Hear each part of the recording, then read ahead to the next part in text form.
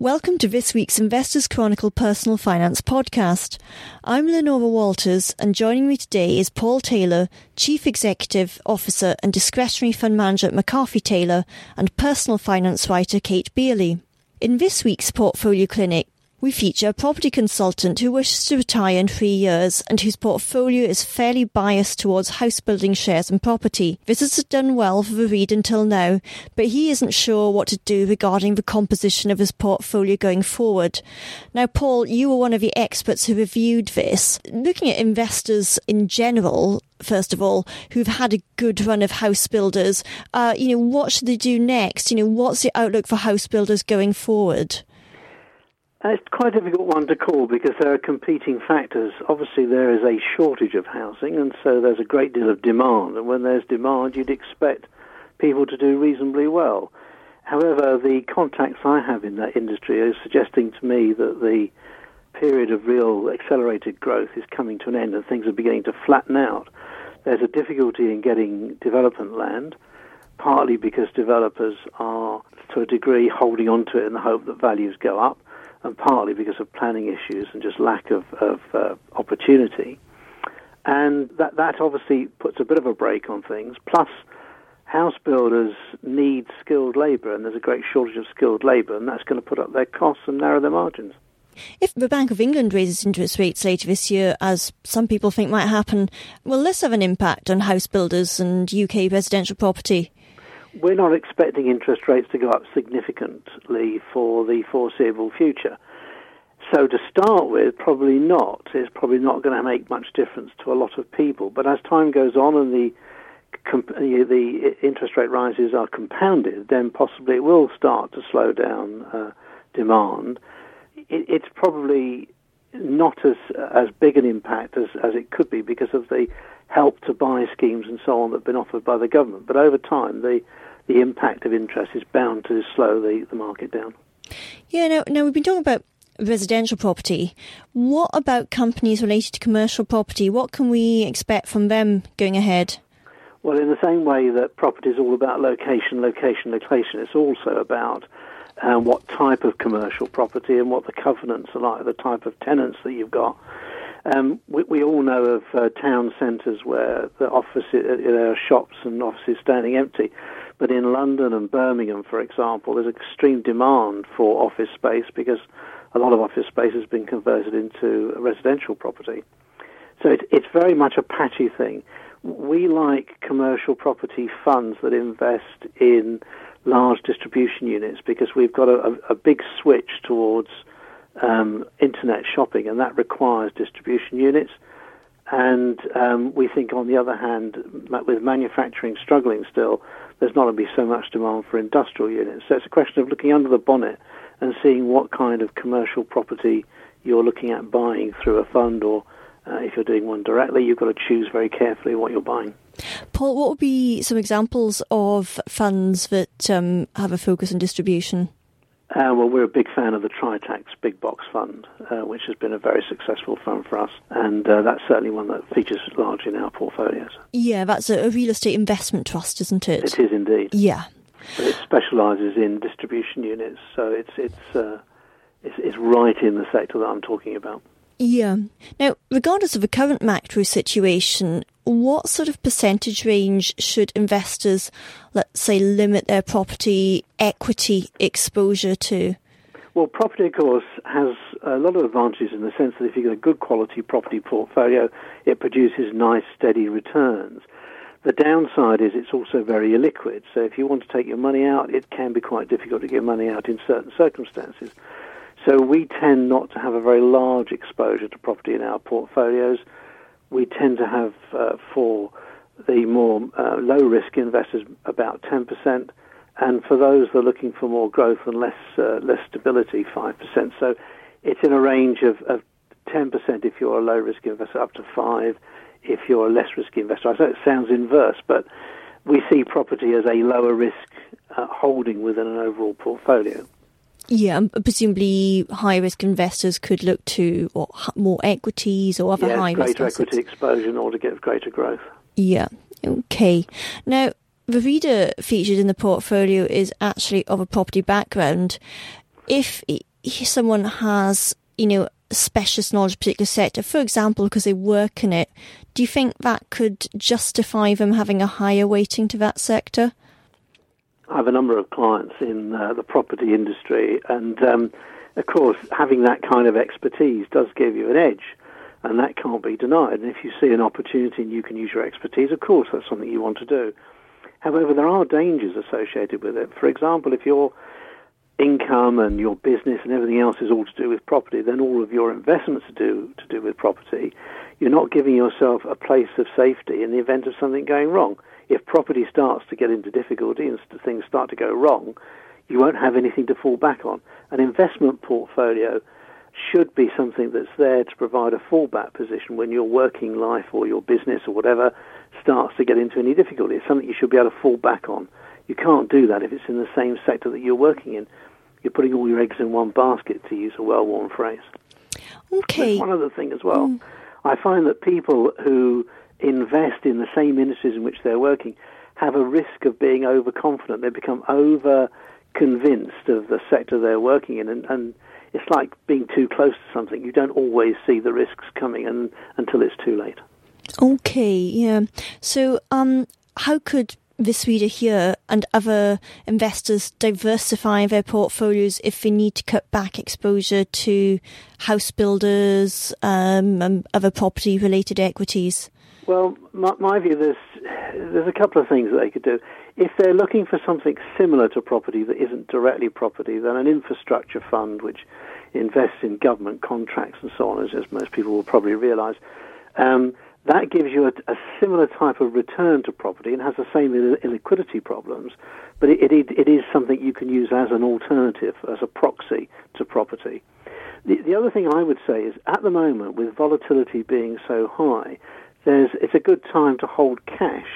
We're expecting at some point gilts and bond yields to rise as the value of those fall, and that could give you an opportunity to start buying gilts and bonds at more appropriate yields. We're not expecting yields to go back to where they were a few years ago when the 10-year gilts were on a 5% yield, but we are expecting at some point yields to get back to 3%, and that could make them more attractive as a safe part of your portfolio. Okay, so you say cash is justified at the moment, let's say certainly as a short-term hold. I certainly would. I think we've got a lot of volatility at the moment. We've got the Brexit, the referendum on UK membership of the European community. We've got the US elections in November. We don't quite know what's going to happen there. I mean, heaven forbid that a certain person should become president of America. It would scare us all a bit. And we've got the Middle East conflict coming up. We've got terrorist activity. We've had the bomb today in the Far East. It's one of those times when you're not quite sure what's going to happen next. So that's going to cause a lot of volatility because markets don't like uncertainty. And all these political issues are uncertainties. The economic fundamentals might be fine, but if you get that political uncertainty, the markets will be very, very volatile, and that creates opportunities. So if you've got cash and you can see an opportunity because gilts in rates, yields rise, or if you see a particular equity holding that's looking very cheap, if you've got cash, you can take advantage of those opportunities. Okay. Are there any other kind of portfolio smoothing assets you could have at the moment in view of all this potential turbulence? Well, I'm a very much a nuts and bolts man. I don't go in for complex financial products. I have a tendency to believe they're designed more to benefit the institutions that promote them rather than the investor. So I'm very much in cash, bonds and gilts. At the moment, the bonds and gilt prices are too high to get a decent return from them, and we're a great believer in being in equities. But in terms of equities, we're out of the FTSE 100 because it's a global market invested largely in mining stocks and oils and financial stocks. So we prefer to be more in the FTSE 250, which is a broader index, giving us much more diversification and less risk. Okay. Now, this reader has nearly 40 holdings. Most of them are direct shares, with the exception of 2, which are investment trusts. Now, for a direct shares portfolio is, let's say, whatever 35 to 40s, is that a good number, or, what would you suggest? Well, it could be if you were investing in one market and in one sector, as I was just saying about the FTSE 100 being so heavily based on global mining and oil stocks and financial stocks. The danger is that your concentration is too great.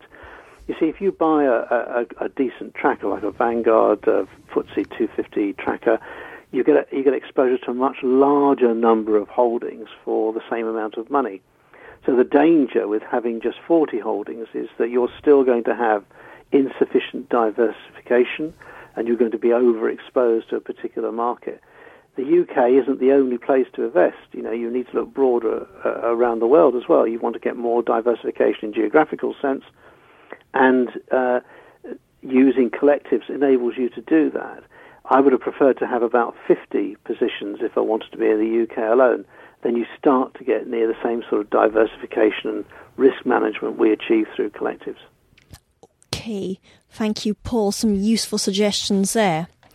Now, Brazil, Russia, India and China, the so-called BRICS, were a key area for investors, but more recently emerging markets have gone out of favour and have been engulfed by problems including volatility and a collapse in commodity prices.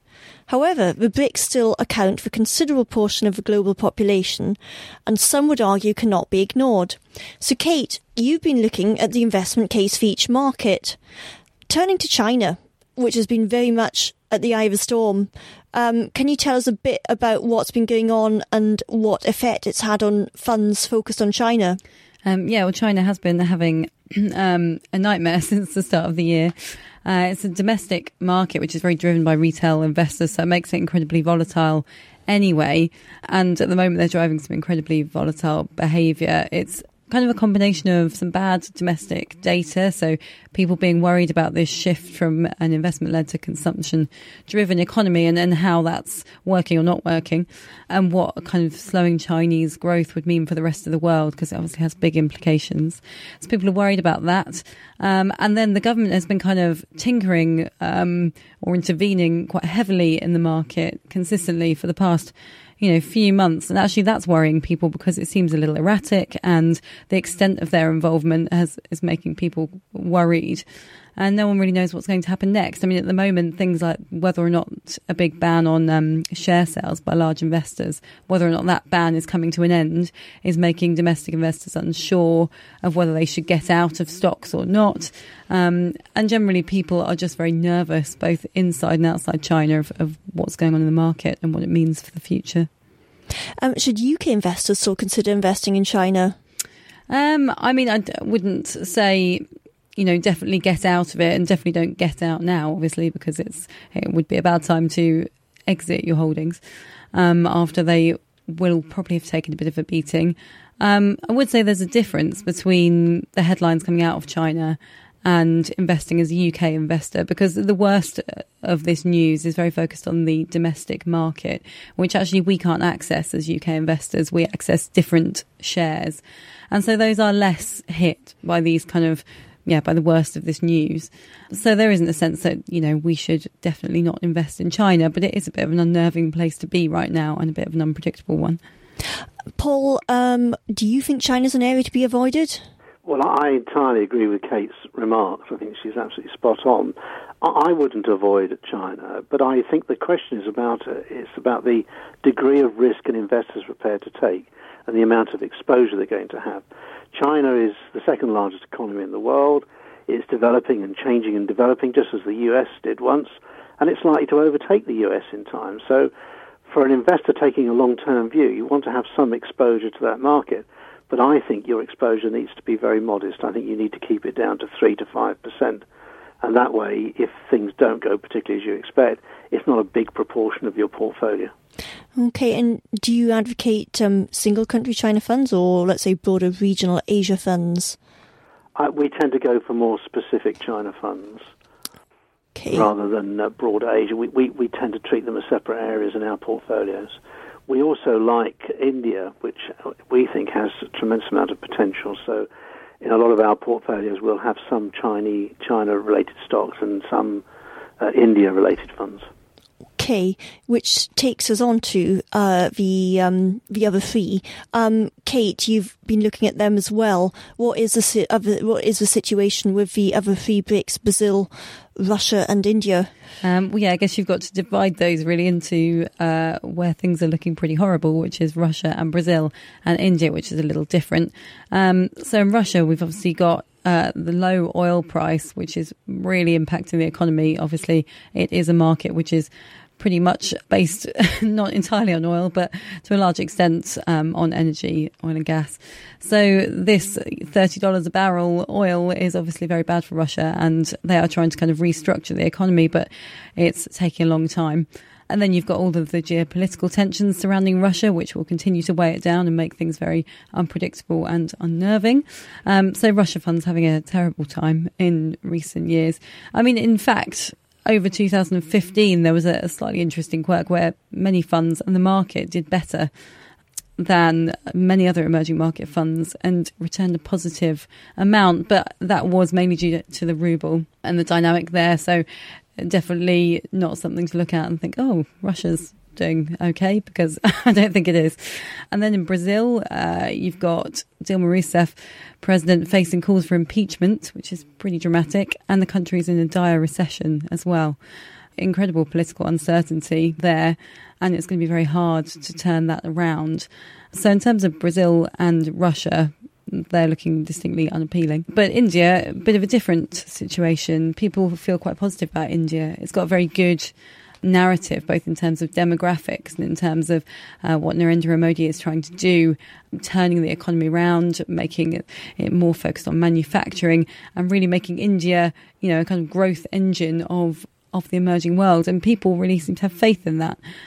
So, I mean, what I've done in the article is actually break the BRICS down and say, right, what's the cheapest, what's the riskiest, what's the most expensive? And when you look at that, cheapest by far, Brazil and Russia, you can get those at really low prices, kind of a discount to the assets they hold. So, I guess you could look at that and think, over the long term, maybe that's worth it. But they're also by far the riskiest, which I guess is no surprise. So it's a reason why they're cheap. Exactly. Yeah. And then on the flip side, least risky has actually been India, but also definitely the most expensive, and it's been the most overhyped. So I don't know whether, that might be a bit of a concern going forward. The market did rally a lot when Narendra Modi came in, and it's kind of tailed off slightly since then. Paul, you said you liked India as well. Do you think it's too expensive, though? Well, I think for a long-term hold, no. I think over time it's got a long way to go. It's a very underdeveloped economy still. I think it will grow and grow and grow.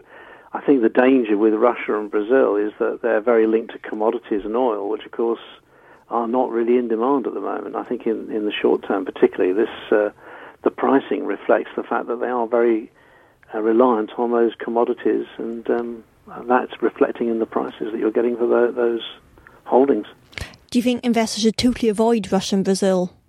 I personally don't think they justify the risk. I don't see the long-term gain personally, but I'm a very, how can I put it, a very, very sceptical investor. I like to see why I'm investing and how I really feel that the country is going to develop, and whether there's big political risks, and I think there are large political risks still in Russia. I mean, we haven't forgotten that Russia invaded the Ukraine, and that's still bubbling away in the background, and they've got problems on their Chinese border with the Chinese, and so on.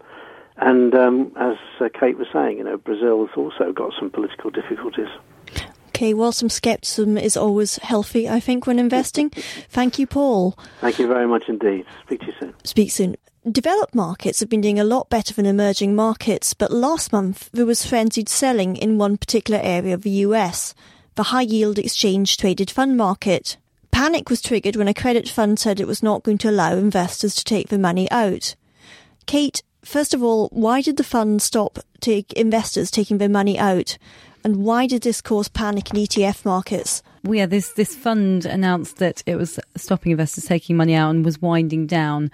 And it was due to concerns over whether it could buy or sell the high yield bonds, the junk bonds underlying it at prices which weren't going to be too damaging to current shareholders.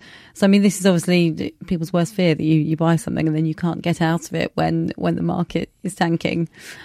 And in terms of why this caused kind of wider panic in the ETF market, well, for a start, I mean, in fact, saying that, there was this massive spike in trading is not necessarily equivalent to panic. I mean, ETFs are used a lot as a kind of short selling mechanism.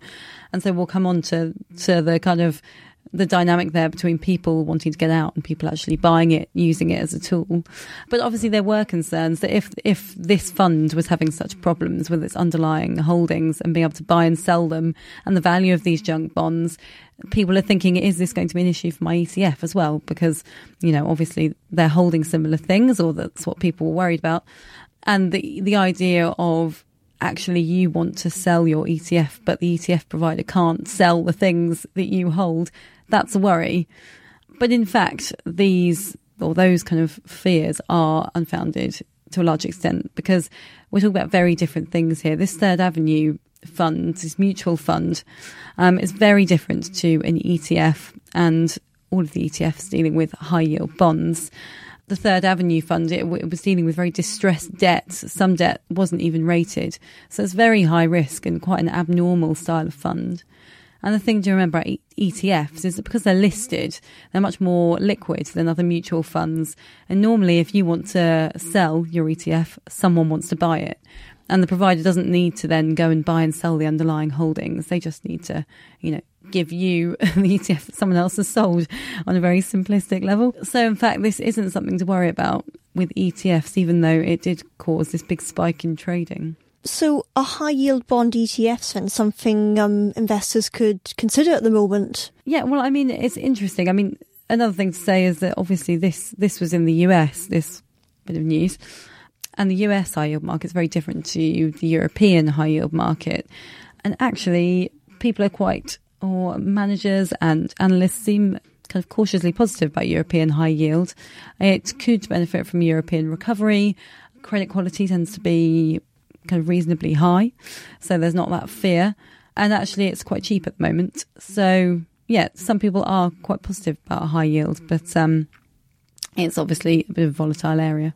Okay, so something for perhaps high-risk appetite, long-term time horizon investors. Yeah, and just very different depending on, US, European, depending on the kind of high yield you're looking at, I guess. So picking the right one as well. Okay, thank you, Kate. That brings us to the end of this week's podcast, so it just remains to thank Paul Taylor, Chief Executive Officer at McCarthy Taylor, and Kate Bailey.